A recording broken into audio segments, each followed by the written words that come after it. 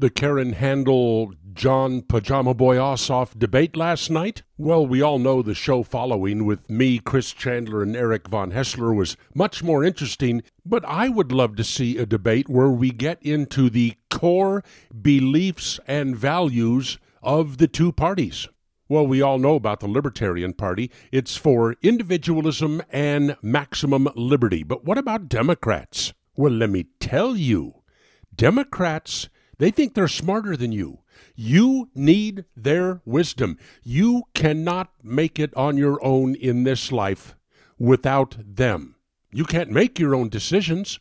Freedom is dangerous for you. You're not smart enough to handle freedom. Oh, yeah, it would be nice if you could be free, but Democrats just know you can't handle that without their help. They're going to give you freedom, some economic freedom, some social freedom, but only enough to where you can't really hurt yourself too badly. Here's another stark difference between the parties. Republicans, libertarians, believe that your rights belong to you by virtue of your very existence. In other words, they are inalienable. Democrats will tell you that your rights come from government.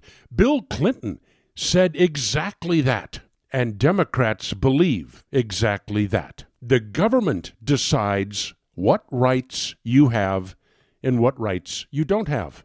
And maybe that's the basic choice in the 6th District in 2 weeks. Do I tell the government what it can do, or does the government tell me what I can do?